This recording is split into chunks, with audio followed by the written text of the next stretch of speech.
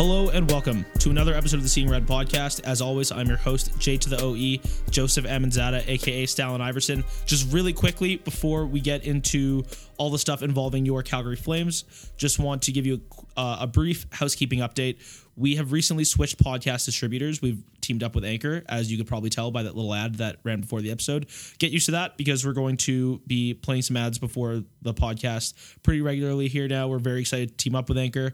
What that means for you guys is you can check us out on Spotify, which has been a big one for us. We've been missing that avenue of distribution, and we're very happy that we're finally on there. In addition to that, we're on Google Podcasts, and of course, you can still catch us on Apple Podcasts and SoundCloud. If you've been listening to us that way, it's not going to skip a beat. You're still going to be able to do so in that capacity. All this means is that we're opening up a new distribution avenue for those who can't. Without further ado, I'll get right into the introductions. Fresh off a Wendy's JBC with no bun because he cannot eat wheat, but is in fact bringing the heat. Matt Goob, how's it going? Oh, feeling way better now. Yeah, I bet. Yeah. Nice full tummy, hey? Full 2 pieces of lettuce, some bacon, and some quote-unquote cheese. You know, between all of that, I think you got a good balanced meal, like every major food group. That's right. Down the list. Yeah, I think I'm expecting big things out of you as a Feeling result. good, yeah. The man making the magic happen, the man pushing the buttons, the dude who's already cut me off twice because we just can't seem to get this thing completely off the ground. The Adam McKay to my Christian Bale. Happy Oscar season, ladies and gentlemen. Cody Dickinson, how's it going? What's good? How are you? You know, I'm just trying to process that producer. Yeah. Well, I guess, I don't know, is Adam McKay a director or a producer? I've never heard of Adam McKay. Okay, so Adam McKay has made 2 of my favorite movies now. He made The Big Short. Oh, didn't he also make Step Brothers? I'm pretty sure Adam McKay directed Step Brothers. I have no idea. And he just most recently did Vice, which I think should win every Oscar in the world because it's really good. So He's not the dude that Christian Bale freaked out about the lighting guy, was it? Remember that? I'm not sure. I don't know. Maybe, yeah. Adam McKay seems like a pretty good dude. I've heard an interview with him on a different podcast, and so I thought maybe that doesn't seem like it's in his character, you know? Director, producer, screenwriter, comedian, and actor. Ooh, wow. What a talented man. Honestly, yeah, that's high praise for you, Cody. Good luck living up to that. You're going to be very, very disappointed with that. Nice. Oh, wow, this guy directed Anchorman. I'm all in. Anchorman, yeah, that's the one. Yeah. He's honestly super mega talented, and if you haven't seen Vice yet, go check it out. It's fucking wicked. Now, enough movie talk. Let's talk about why we're all here. The Calgary Flames, who are sneaky hot right now. 1-4 straight after slumping for a little bit through February. But that's not my job to tell you about that. It's Matt Goob to bring you the flagship segment, whose naming rights are still available. Anchor doesn't own it quite yet. Ruslan Slay the Land. I think I might reach out to Ruslan Saleh himself and see if he's interested in just like taking control of our little State of the Union segment. That'd be tight. Ruslan Saleh, if you're listening to this, by some miracle, by some act of God, we'd love to have you on the show. Oh yeah, guest spot for sure. Okay, so last week we're a 3-game homestand. We beat the Coyotes at home on Monday 5-2. Then we beat the Islanders at home on Wednesday 4-2. And then on Friday, we beat the Ducks 2-1 in was a fairly close game. Tonight, Sunday, we are at the Ottawa Senators. Big trade deadline implications. Big time. And then we continue the road trip at the Islanders and then at the Devils on a back-to-back. Yep. And then Saturday, Minnesota Wild at the Saddle Dome. Back of the crib. The Jarome McGinley jersey retirement. Hell yeah. Can't wait for that.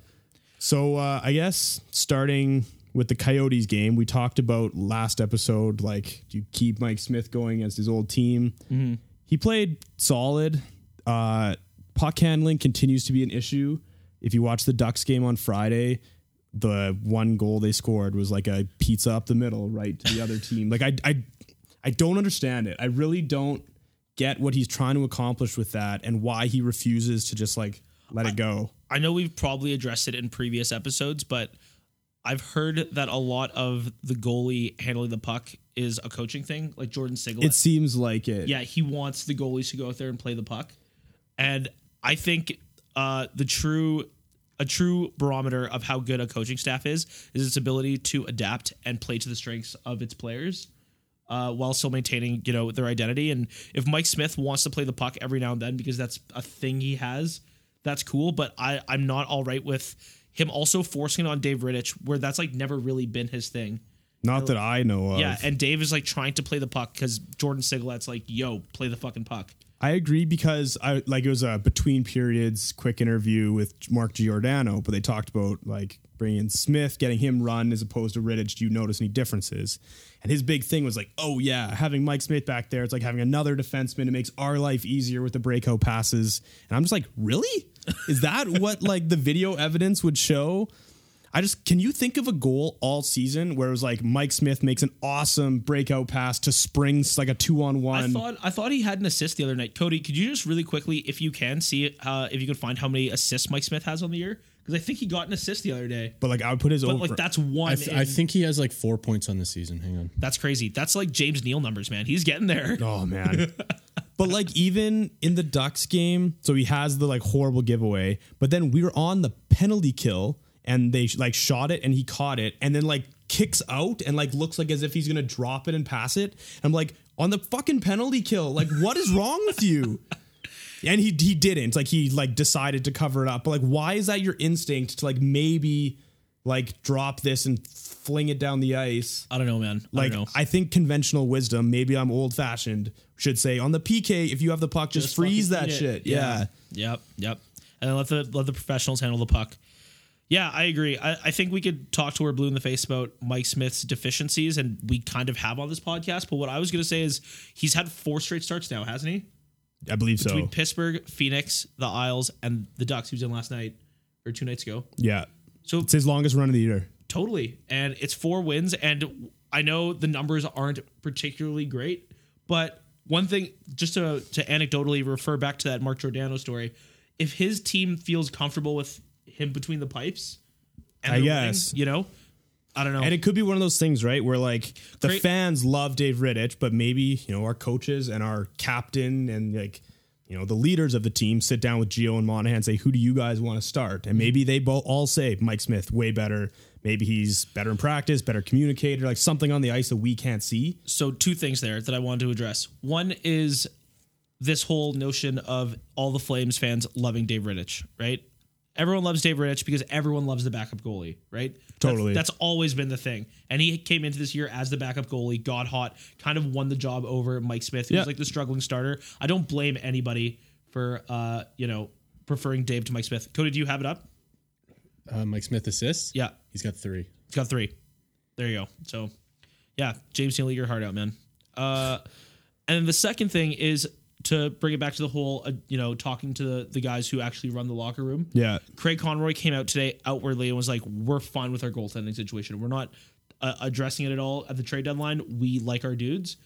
And to me, that in light of Mike Smith going these 4 games with 4 wins and not giving up, I guess against Pittsburgh, he gave up a bajillion goals, but since then he's figured it out.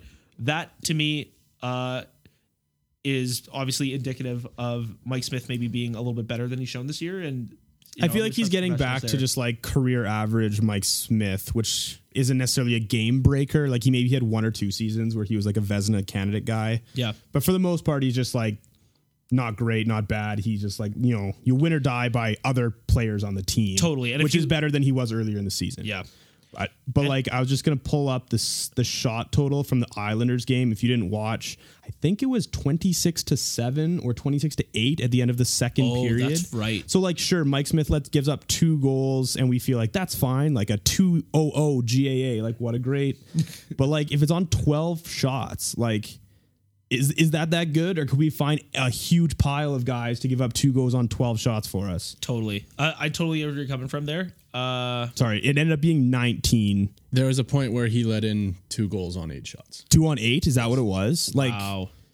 So anyways, if you didn't watch the game, the Flames controlled the puck. We played great. Like we were never really in doubt. But yeah, like Cody said, 2 goals on 8 shots. Like, come on. Anyways, I guess this is all pointing to your point of he's hot 4 wins in a row. But like, is he hot? Or has he just stopped letting in horrific muffins? Lets in the odd like puck handling buffoon goal. Tell you what, I don't know. Closing it out against the Ducks, you end up winning 2-1 at home against a team that historically like has had your lunch money. Right. That's he might be finding his stride. And if Dave Rittich's run this year is any indication of how goalies play, like they get hot. If Mike Smith is hot right now, that's kind of okay with me. And if you want to run both of them and like just let them feed off each other, make it a real competition for the job. Yeah. And I think that kind of bodes well for everybody. especially since they've outwardly been like, we're not chasing a goalie. I don't mind that position either because as we've looked at like all the pending UFAs, the goalie market is either guys who have like never played more than 15 games in a season, so you're not going to play him in the playoffs, or Sergei Bobrovsky, who's going to cost you 2 first-round picks and like $8 million for 8 years to re-sign. Yep. I don't think there's a real like good target for the Flames, so I don't mind Craig Conroy like backing up. You want to show confidence, especially if you're not going to bring anyone in.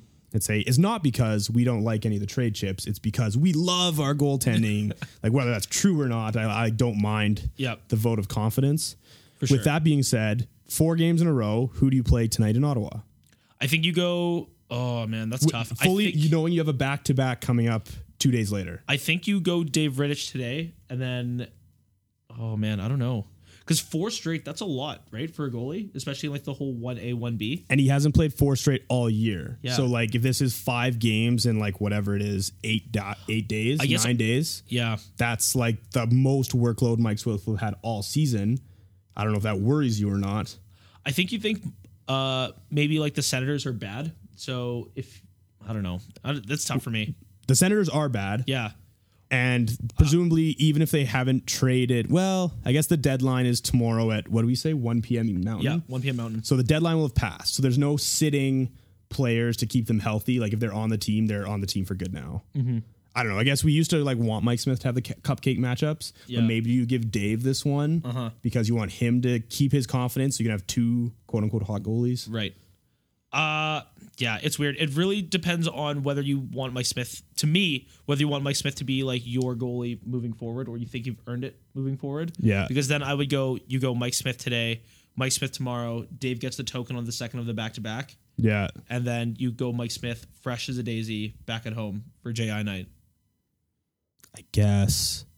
I don't know. I would hate to go all in on Mike Smith, not from a playing perspective, but from like a Rittich has played his ass off this year. Yep. Sure. No like he played like maybe 2 bad starts and then suddenly like Mike. Oh my God. It's all, yeah. Yeah. And then Smith got in, he like started winning. So we like, left him. Like Rittich's last bad start was the Lightning. And I don't think you can blame him. We just got like outclassed in that game. Yeah. It's funny. The Dave Rittich like full circle thing. And I'm as guilty of it as anybody. But we really are like the most fickle fan base probably ever. I know. Just existing in it. It's like everyone's so mad with this first place fucking team. And I'm the ringleader of that, right? I'm like, get James Neal the fuck out of here. Right. Instead of being like, everyone is so good. Right. But everything is fine. Yeah. I know. Like Andrew Mangiapane found money, played his way into a contract. Ain't that Goob? He is. Like, we are going to offer him a contract, and it's probably worth more than it would have been 2 weeks ago. I'm not wrong. I'm not making this up. I know. No, he looks electric. He's great. I think he might be pushing. I know I said this at the bar. He's going to be pushing for a top 6 job next year, I think. I hope he is. I want everyone pushing for that, right? Yeah. We're going to have Dubé in camp next year. Yep. Like, other dudes that are skilled. Probably bring back Austin Zarnik on another cheap deal. And you know what I mean? Like, I like having hungry dudes. Oh, man. You want to talk about some bad Flames? Okay, I know we give me a hard time because I have no idea how fucking trades work. But some dude, actually, I think it might have been a lady. I'm not sure. Anyway, a person on Twitter was like, okay, Austin Zarnik, Oliver Shillington, and a first from Mark Stone. I was like, I love Austin Zarnik. I think you're really overvaluing this guy. Yeah. Really nice depth piece. I can't see them, going all in on Austin Zarnik. Well, Although he has been balling out lately. Actually, the bottom 6 of the Flames has been lit. Playing awesome. Michael Backlund, by the way, 6 points in his last 4. He's heating up at the right time. And do you think that's because he's playing with Lindholm the last 2 games? Ooh, maybe. Right? Yeah, maybe. Lindholm's, I've said it before, he's the most consistent guy on the team. I think they complement each other very well. Yeah. They both have speed and offensive like smarts, like good positioning, but also good in their own end, which means you like the more you take the puck away, the more you have the puck. And I just like seems like that line just has the puck all the time. For the record, I saw the lineups today at like the projected lineups at practice or whatever, and Lindholm is back with Gaudreau and Monahan. I think that's because Monahan's been slumping a little bit. Yeah. And so I think they're going to try to rejuvenate that a little bit. Really quickly, I know earlier we were talking when Johnny was like still scorching hot. Right. And was like within a shout of leading the league in points. He's obviously since cooled down. That Johnny was not only going to be the Art Ross winner, but maybe the Hart Trophy winner. Yeah. And this last month hasn't been kind to him.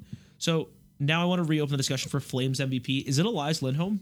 I think he's the most valuable player. If it's not Elias Lindholm, I think it's Mark Giordano. I was gonna say as soon as like Gio, I think makes the biggest impact on the ice. Your in-house MVP, yeah. And like Lindholm has games where he plays 18 minutes with like one shot on net and no points. But like Gio plays 25 like every night. Yep. I can't think of a game where he like played bad, where you're like, oh man, Gio killed us tonight. Like literally zero. True. I He's think just fucking rock. Consistency is like one of the best like attributes a player can have. Completely agree. Just thought I'd open up the discussion. I'm not sure Elias Lindholm gets enough love because he's been I would agree tremendous. With that. Yeah.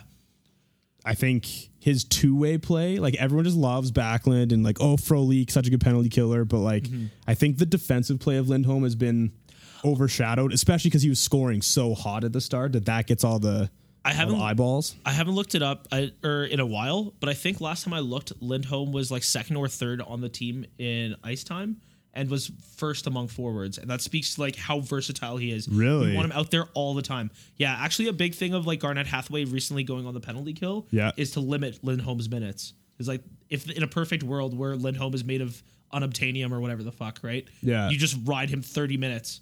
But they're like, okay, we can't play you that long, obviously. I kind of buy that because previous versions of the Flames have had like our top two lines just be like our PP 1 and 2 and then penalty kill. Yeah. It was like our power play is like Backlund, Kachuk, Frolik, and then our penalty kill is Kachuk, Frolik. And it's like if Frolik is in the box, then it will be Backlund. Yeah.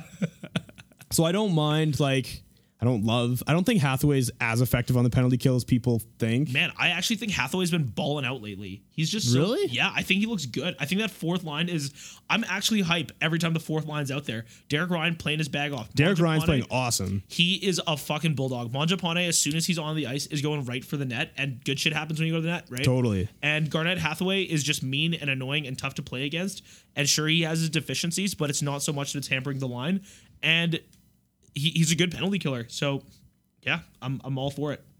But like I'm thinking, so I know he's not out all the time, but like Backlund is still one of our like elite PK guys. Yep. I think Mark Jankowski is awesome on the penalty kill. Those big long orangutan arms, getting his stick in the passing lanes. Yep.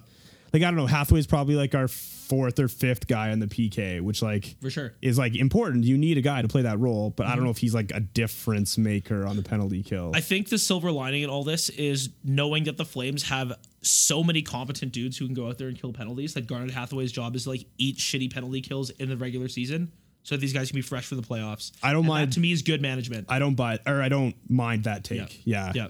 That we are trying to keep our best players fresh. We have a 3-point lead on San Jose for first in the division and a game in hand. So call that like 4-ish points. Yeah. Tonight, I mean, you never want to count your chickens before they hatch, but I kind of think they're going to slaughter Ottawa.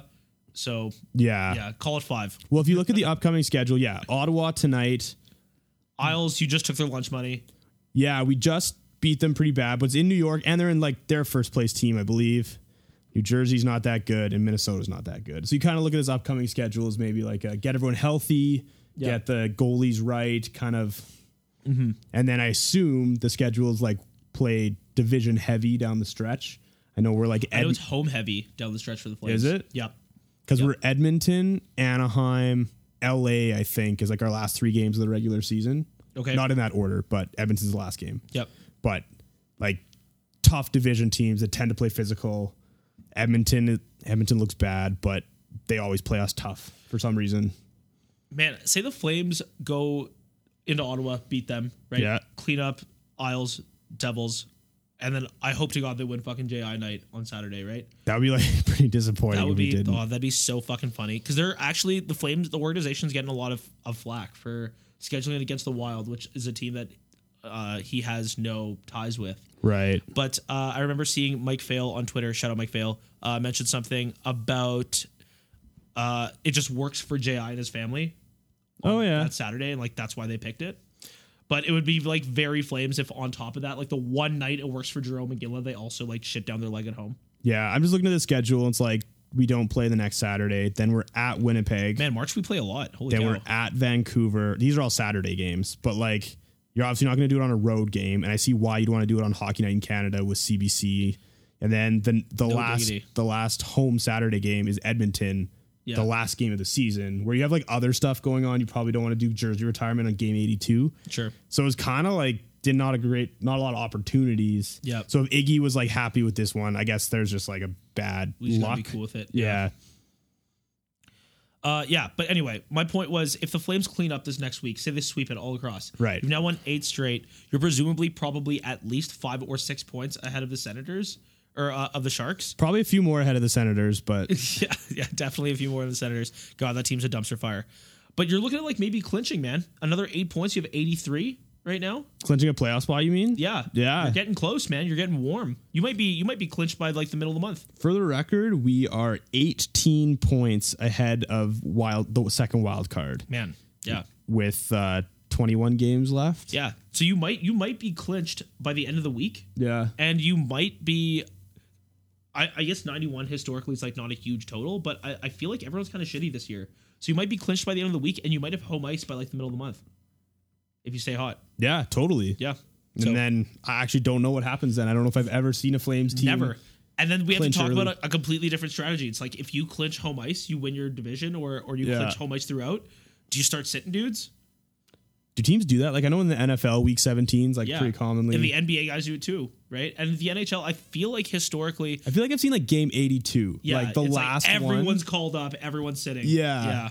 But like, I don't know if people do that like a week ahead if you've just like clinched everything. Hey, Matt, I don't know either, right? Like this team is terrible. Actually, from an Forever and actual ever. league rules standpoint, if you make this cup finals, home ice is determined by who had more regular season points, right? I think it's regular season standing, and then the tiebreaker would be points. So So you're- if we win our division and the other team did not win their division, we get right. home ice in but the finals. say we have less points than they would because we finished higher in our division, or our We- seeding was higher. Yes, we would have the home ice. Interesting. Yeah, I think it's based off seeding, not necessarily points. Right, because when they seeded them 1 through 8, it was just like, oh, you're the 2 seed, but the other team's the 1 seed. But now they don't really like do that. It's like kind of a bracket style. Yeah. Interesting. Yep. Okay, cool. I think we'll take a break here. When we come back, we're going to talk about the trade deadline, the corresponding moves that have led up to it, and what the Flames are going to do moving forward. Hey, Matt, I just picked up this fancy new Instagram thing. And while it's pretty cool with all the scantily clad ladies selling teeth whitening kits, I'm actually looking for some Flames content. You should check out the Seeing Red Instagram account. Seeing Red Instagram account? I'm unfamiliar. It's full of Flames content, interactive polls, and funny jokes about us. Wow, that sounds great. You can find us at Seeing Red Podcast, as well as on Twitter, SoundCloud, and Apple Podcasts.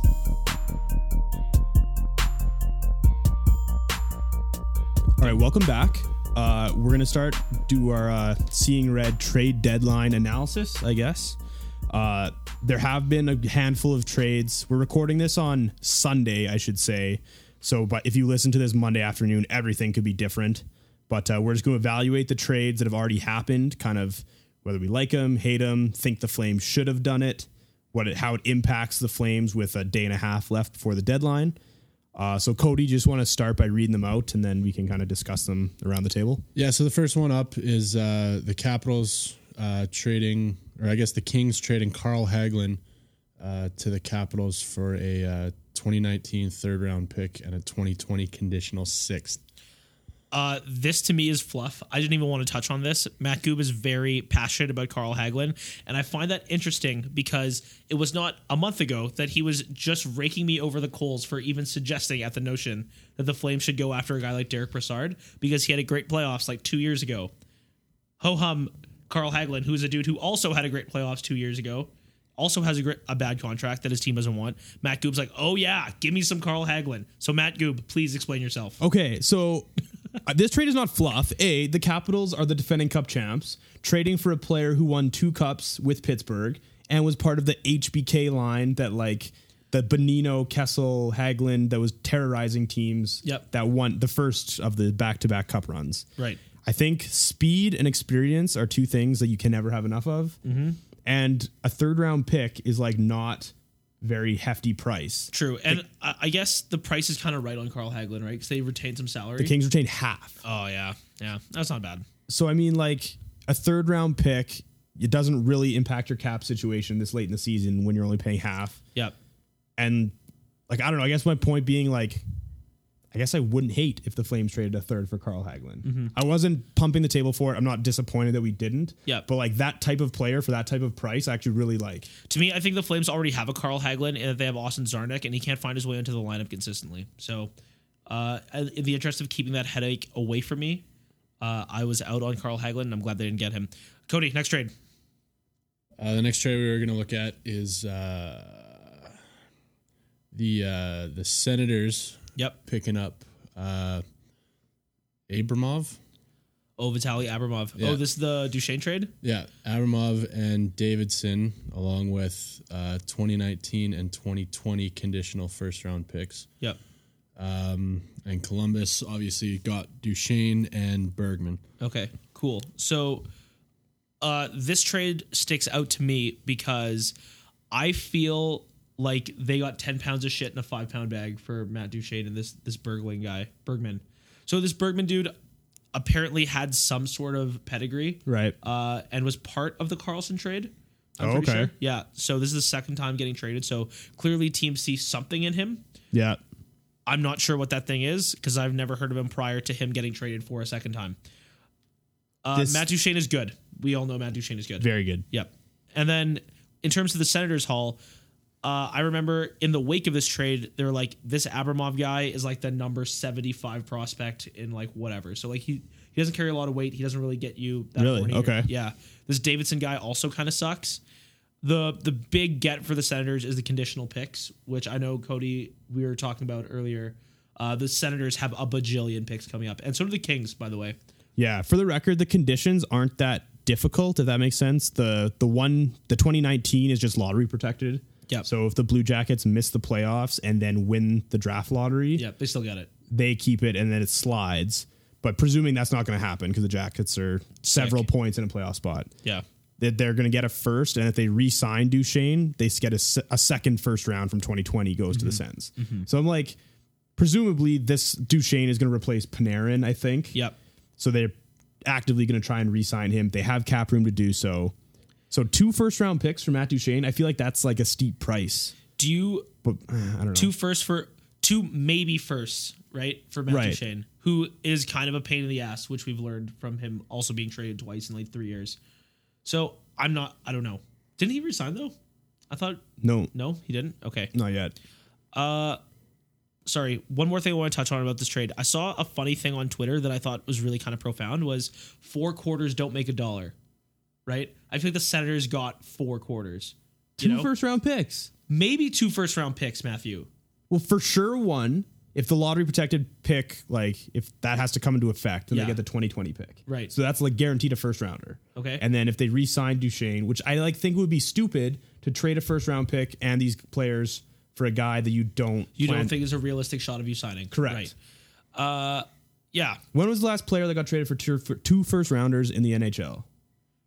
I don't know. I can't think of one either.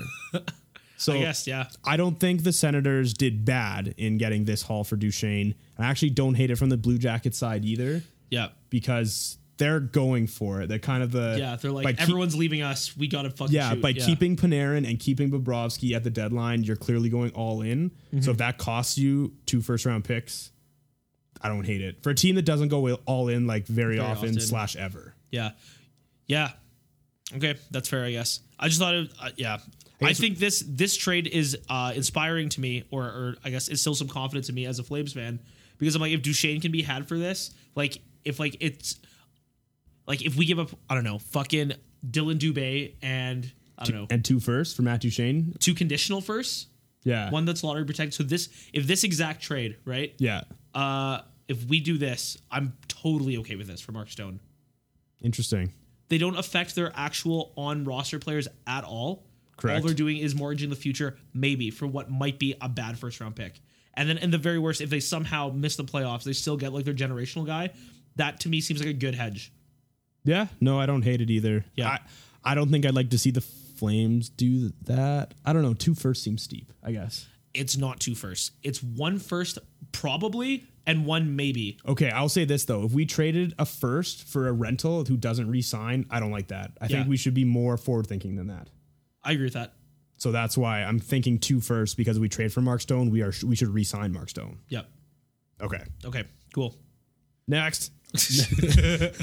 Next one up is the Capitals trading Madison Bowie and a 2020 second round pick to the Red Wings for Nick Jensen and a 2019 fifth round pick. Okay, if you told me prior to the show that I was going to be talking about Madison Bowie, I would have thought we were talking about like David Bowie's widow or something, but apparently Matt Goob has this giant throbbing erection for this trade too. So talk to me. I did want to talk about this really quick because last year the Capitals made a very similar trade for Michael Kempny, who I'd never heard of until the trade deadline last year.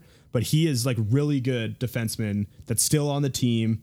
And I just like, I want to make everyone aware of Nick Jensen because if he turns out to be sweet, like what are the Capitals doing that like anyone else in the league is not? Well, I mean, it's funny because the recency bias is pretty high here because it wasn't that long ago that we were raking the Capitals over the coals for trading Philip Forsberg for Martin Erat. Right. And they were still cupless and Ovi was still like, history's greatest loser or whatever the fuck.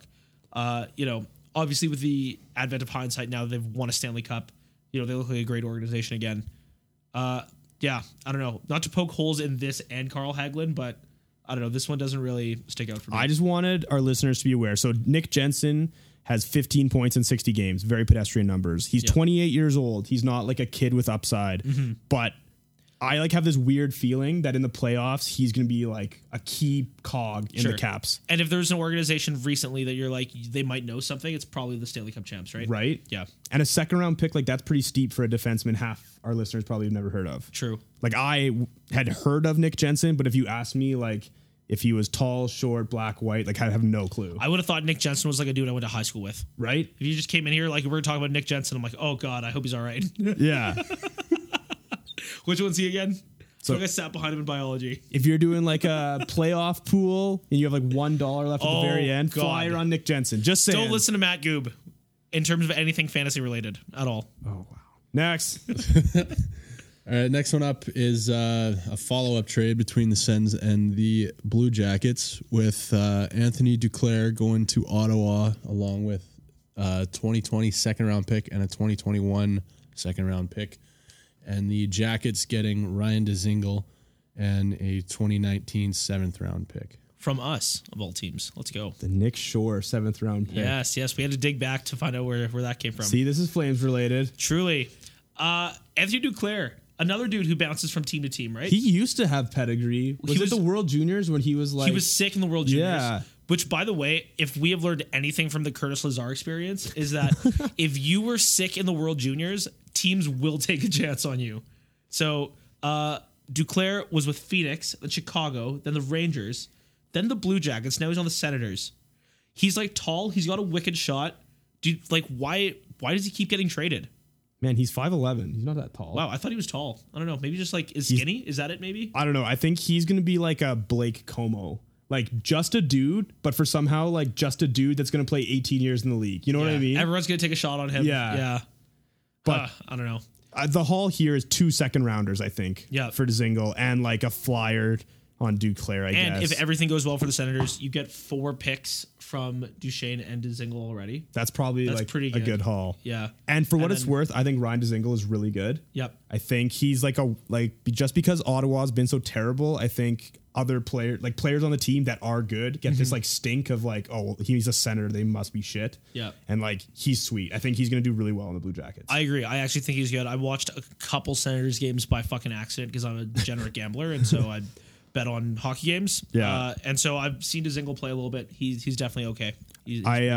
I picked him up on my fantasy team thinking like he just like plays on Sunday night and I needed like to Hail Mary. Yeah. And like he's been on my team ever since because he's like a really good scorer.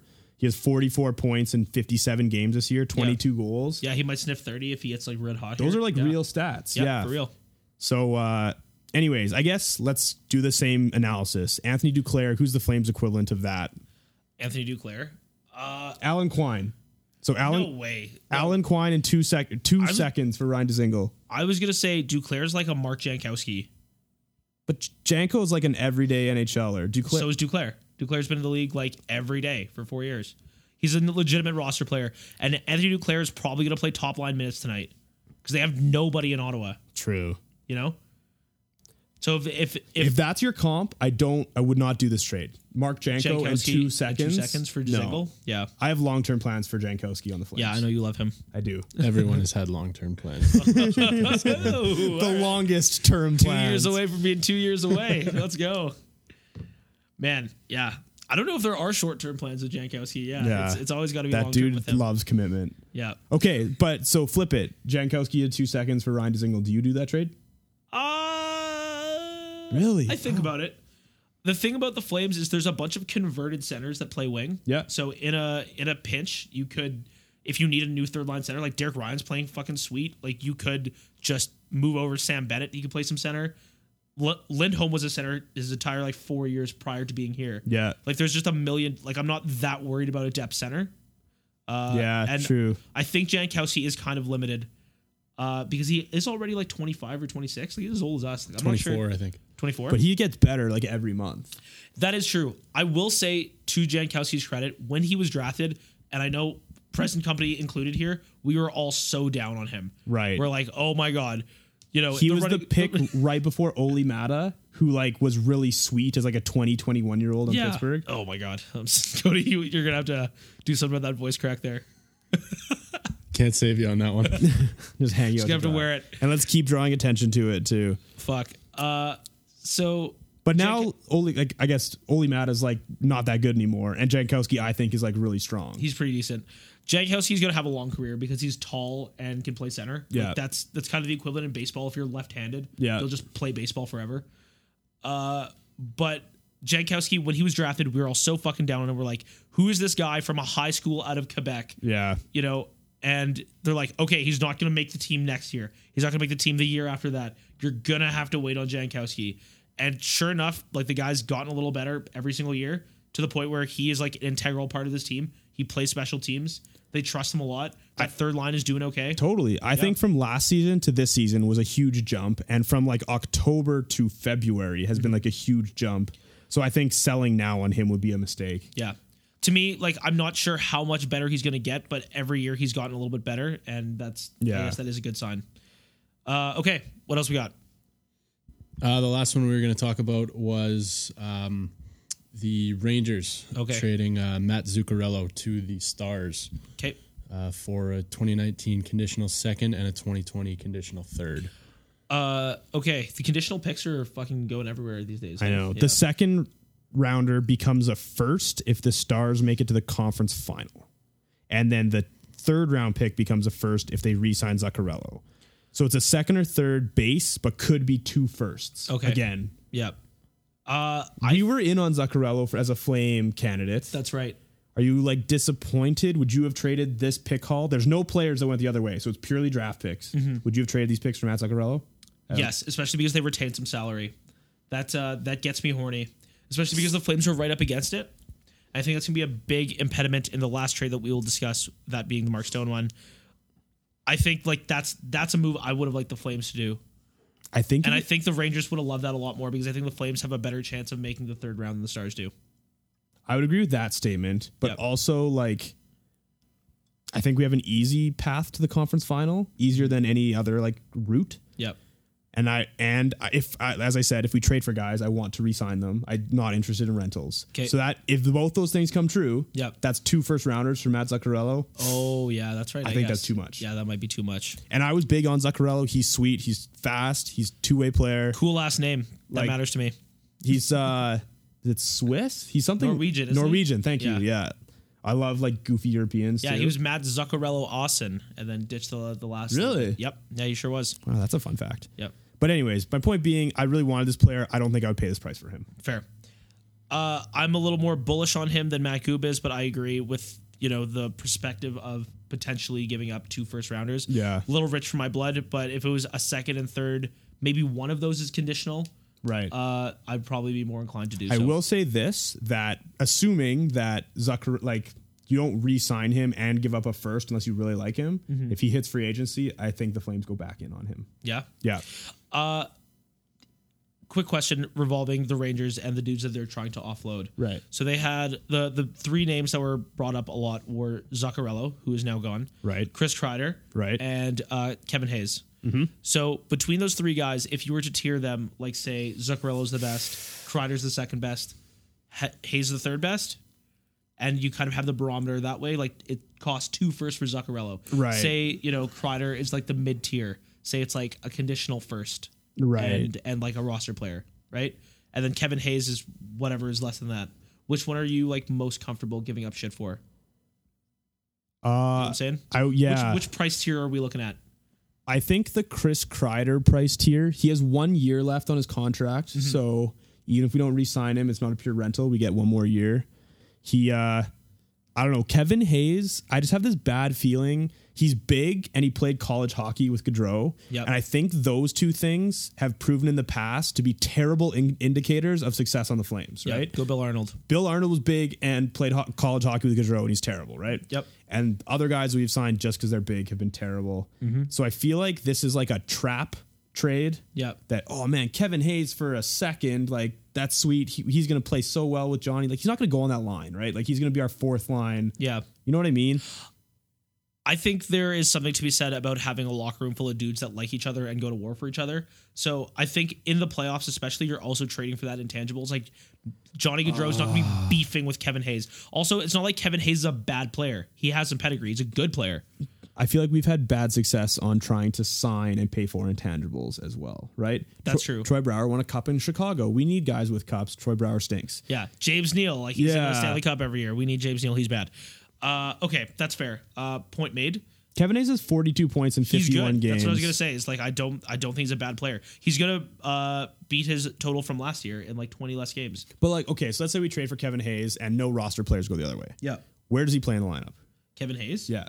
I would probably slot him. Wait, that's actually true. It's pretty crowded, but I think you could put him on that third line and then demote Jankowski and then, I don't know, maybe like sit Hathaway. I don't know. So if you demote Jankowski, he's So your he's playing fourth with line center. Ryan. But Derek Ryan's our best face-off guy. Right, but you could teach a dog to play wing. Like that's the way that works, right? Is you can put a center on the wing, but you can't put a wing on the center. I feel like we have a depth, like a breadth of riches at center, and other teams don't, which means they'll be willing to pay lots, which makes me nervous about the price for Kevin Hayes Okay. when we don't really need him. You know what I mean? I don't think, for the record, I don't think you'd be able to get Kevin Hayes or Chris Kreider. Chris Kreider, to me, by the way, is the one that I want the most. Yeah, like I said, I don't disagree with that. Yeah. I think both those guys, you can't do a deal without giving up a roster player. Interesting. I don't think. Yeah. So Chris, Especially being the Flames, where you're right up against the cap, they're going to want to get rid of a roster player. so let's throw out. We get Chris Kreider, and the Rangers get a James Neal. second. And we eat some salary. Stop. Come on. A second round pick and Oliver Shillington. Do you do that trade? I don't do that trade. I think Oliver, I've been very vocal about this off air. I think you want to keep Valimaki, Anderson, and Shillington. Really? Because I think when the expansion draft happens, Hamonic or Brody are going to be gone, but all three of those dudes are safe. So I think they're our most valuable trade chips, though. I think the return for a Shillington, and I think he's the guy. I think Valimaki's too good to trade. Anderson's on our roster right now, and you don't want to make your team worse for this playoff. he's playing on the top pair with Mark Giordano. You're not moving Anderson anywhere. I agree. Yeah. So Shillington is the guy, and I think his return is like quite high. Yeah. And I don't think he'll be an impact player this year in the Cup, in the Stanley Cup final or the Stanley Cup playoffs. One thing we should try to not lose sight of is the fact that this is a first place team and has been basically wire to wire. Yeah. Like they're fucking good. So you don't want to really mess with a good thing. And I think, Mark Stone really, to me, and I guess this transitions nicely into the last little bit of the segment. Sure. Is the only thing I'm really, really that interested in. And even that I'm like not crazy about because I know the investment to get Mark Stone is going to be astronomical and could very well be a net negative for the Flames. This is kind of why we wanted to do the trades leading up to the Mark Stone discussion. Because for those of you who haven't heard, like that's the big link is that the Flames are in Ottawa tonight. The GMs are probably having dinner. Yep. And the Senators traded with the Blue Jackets the night they're playing each other. Yep. But Duchesne for a first and a half, let's call it. Sure. That's like the baseline, I think, for Mark Stone. I think he's more valuable. He's a better two-way player. Mark Stone was getting Selke talk at the start of the year when the Sens were kind of like magically okay Yep. before they became awful. He's two-way player, big, plays on the wing, scores goals, which is like worth more than points at the deadline, I think. Like, I don't know, 2 first rounders for Mark Stone is, I think, like a pretty standard middle of the road offer. I just think there's a lot of moving pieces in that whatever you offer Mark Stone, like we're doing so with the intention of re-signing Mark Stone. Correct. He's not a rental. So if you want to re-sign Mark Stone, you have to think like he's going to get fucking paid. And you have to pay Kachuk, and you have to pay Bennett, and you have to pay Rittich, which we've all talked about previously. So with that on the back burner, it wouldn't hurt you to have a couple cheap contracts in all of your like great Swedish cheap dudes. Right. So I just can't really talk myself into, with the investment of what we have to give up to acquire Mark Stone, plus what it might mean for signing our already in-house dudes for a team that, as I mentioned, has been wire to wire first place. I know. I'm not crazy. I'm not about that idea. I unfortunately agree, which I don't want to, because I think Mark Stone fits like a need for us in like a way that no other player in the league does. Yep. But we can't afford to re-sign him. We have right now $13 and a bit million of cap room next year. And I don't think you can fit Kachuk and Stone under that, let alone re-sign the Bennetts and 2 goalies. That's right. And if you send salary out the door, that makes your on ice team worse, right? If we at least presumably. That's why the skeleton trade I had, and everyone is like so quick to poo-poo it, was James Neal, because they have to hit the cap floor, Matthew. It's the fucking rules. You have to field the team. So you send James Neal to Ottawa, who is a fucking household name, who you can Man, we agree the Senators are a bad organization. They're fucking dumb. Maybe Brad Treliving can be like real slick with it and sell him on, he's just buried on the depth chart. We're not utilizing him properly. Maybe the Senators think they're kind of smart. They take a shot on James Neal. You could even keep a little bit of James Neal's salary. I bet you the Senators would be into that. In addition to that, you give up TJ Brody, who I already talked about earlier. You're probably going to lose either him or Hamonic in the expansion draft. And then with that, you tie in a first-round pick. That seems like a lot. They're going to get a roster forward, a guy who's probably in their top 6, probably their top 3. They're going to get TJ Brody, who's definitely the second best defenseman there, and they're going to get a first-round pick, which will probably be 31, but that's okay with me. You have $9 leaving the salary, $9 million leaving out that way, right? And that puts you at 22. You can definitely sign 2 max dudes with like Kachuk and Mark Stone, and you'll have a little bit left over, sort out Rittich, Sam Bennett, and a backup goalie. Okay, so I'm going to humor you. Okay. So the trade is James Neal, TJ Brody, and a first-round pick for Mark Stone. Yep. So I don't think they are interested in James Neal, but we'll table that for now. Okay. Are you not concerned that trading Brody weakens your defense for a cup run this year? I do, but Rasmus Andersson has already shown the past couple games, small sample size granted, that he's ready to play some big-time minutes. Right. And he's playing well with Giordano. Furthermore, we've seen what happens when TJ Brody goes away from Mark Giordano. Let us not, forget the past couple of years, TJ Brody hasn't been attached to Gio's hip the way he has been this year, and his play has suffered. There's some rumblings that there was some, personal life shit as to why he wasn't completely focused on hockey. I get that. Right. But the fact of the matter is we don't have a sample of TJ Brody being good without Mark Giordano. So that doesn't worry me that much. On top of that, you have to presume that Valimaki is coming back soon. We've been hearing that kind of in the ethos for a little bit. And Michael Stone is also coming back. So he's not great, but he's a good depth defenseman. So if you have Anderson, Shillington, Valimaki in the lineup, Hamonic, Hanifin, who am I forgetting? Giordano. There you go. I wouldn't be quick to assume that Valimaki will come back and immediately be ready to play every game of the playoffs. Right. It was an ankle injury, right? Yep. And though we know those are like weird, and like I know me playing basketball at the YMCA have like rolled my ankle, and like months later it still like fucking hurts. And just really quick, I want to be clear. You're comparing yourself to NHL stud Juuso Valimaki. I think we have really similar ankle composition. That's right. Right. But my point being that the playoffs are an absolute grind, and that honestly, I bet you statistically one of our defensemen is going to miss like a round. That just like seems to happen to every team every year. Yeah. So I'd be remiss in trading defensive depth to in a salary dump situation. Like it's not like TJ Brody is like unplayable. He's a key part of our team. TJ Brody's really good. Treating him like a salary dump, I don't think is an effective use of our assets. No, the way I look at it is like what you're giving Ottawa, right, is like, we're going to give you TJ Brody and a first for Mark Stone, which we think is like fair. But in order to like help us out, like, here's some James Neal. In order to help us out. Yeah. Hey, you don't care about paying him 5.75 for the next 4 years. We just need to get rid of him. So like, You're going to lose him for nothing.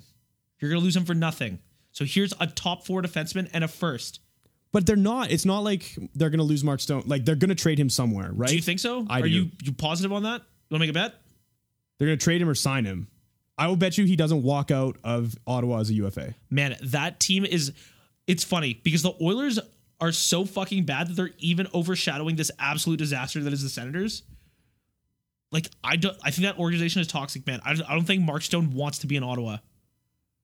You think that he's going to just walk away as a UFA? Yes. Wow. If they don't trade him, yes. Okay, we should make some sort of bet. Cody, what's like a good, like, on air, like some sort of punishment? Like, you have to, like, I don't know. Hey, how about loser has to shave their head? What do you think? wow, that's cheating. I don't know, Okay. we'll come up with something. Maybe we'll make that a poll. Like, what Sure. should the loser of this bet do? I was just going to say that. Yeah, that's smart. Nice. So I will Same wavelength. I will bet you Yeah. that Mark Stone either gets traded Yeah. by tomorrow at 1 p.m. Okay. or Resigns with Ottawa and stays there. re-signs with Ottawa before July 1st? Or is that, like, how do we... Okay.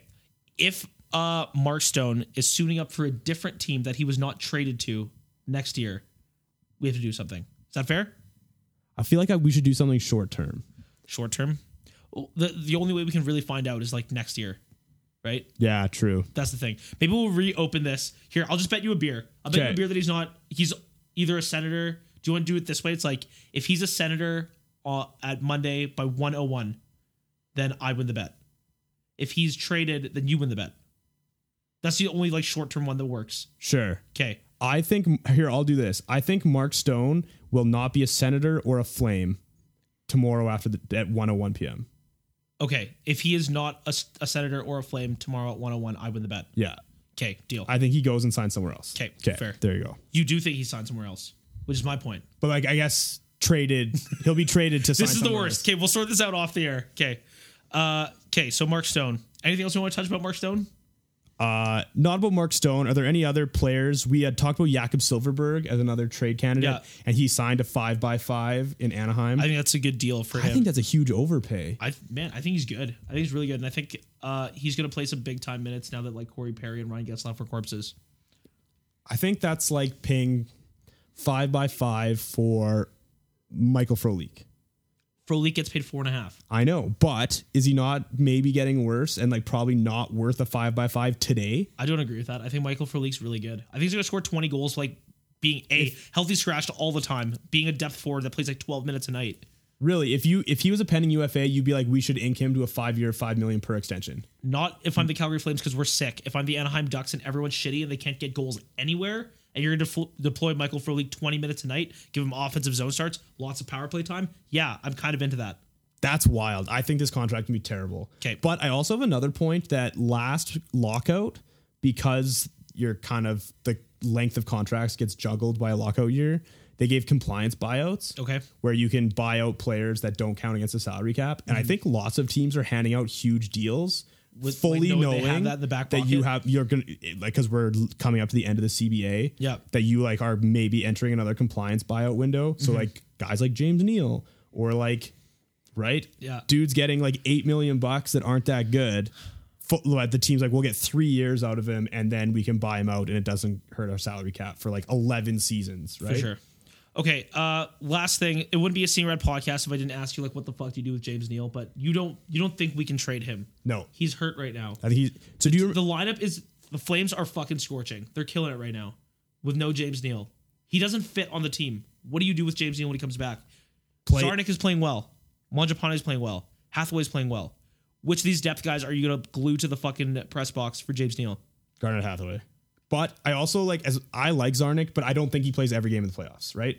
I think those dudes rotate. I don't think Neal sits. I think he's a guy that plays on a third. That Jankowski Bennett Neal line was so good before he got hurt. I would be careful with throwing around so good to describe anything around James Neal.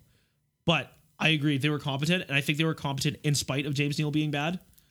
And so I'm kind of, I don't know, man. Do you glue him to the bench, to the press box when he's healthy? Send a fucking message. James Neal? Yeah. No. It's like, you have to be good enough to make this fucking team. He is. He's not. By what metric is he good enough?